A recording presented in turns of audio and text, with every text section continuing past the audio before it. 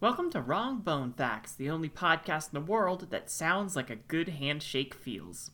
I'm Jolene, and I'll be your inaccurate guide to the world of bones. Today's Wrong Bone Fact is, a cuttlefish is named as such because it carries tiny bone cutlery in its tentacles at all times. That's all the time we have for today. Thanks again for listening to Wrong Bone Facts. If you'd like to submit a wrong bone fact, don't. You can find us on Twitter at WrongBoneFact. And for questions or comments, wrongbonefact@gmail.com.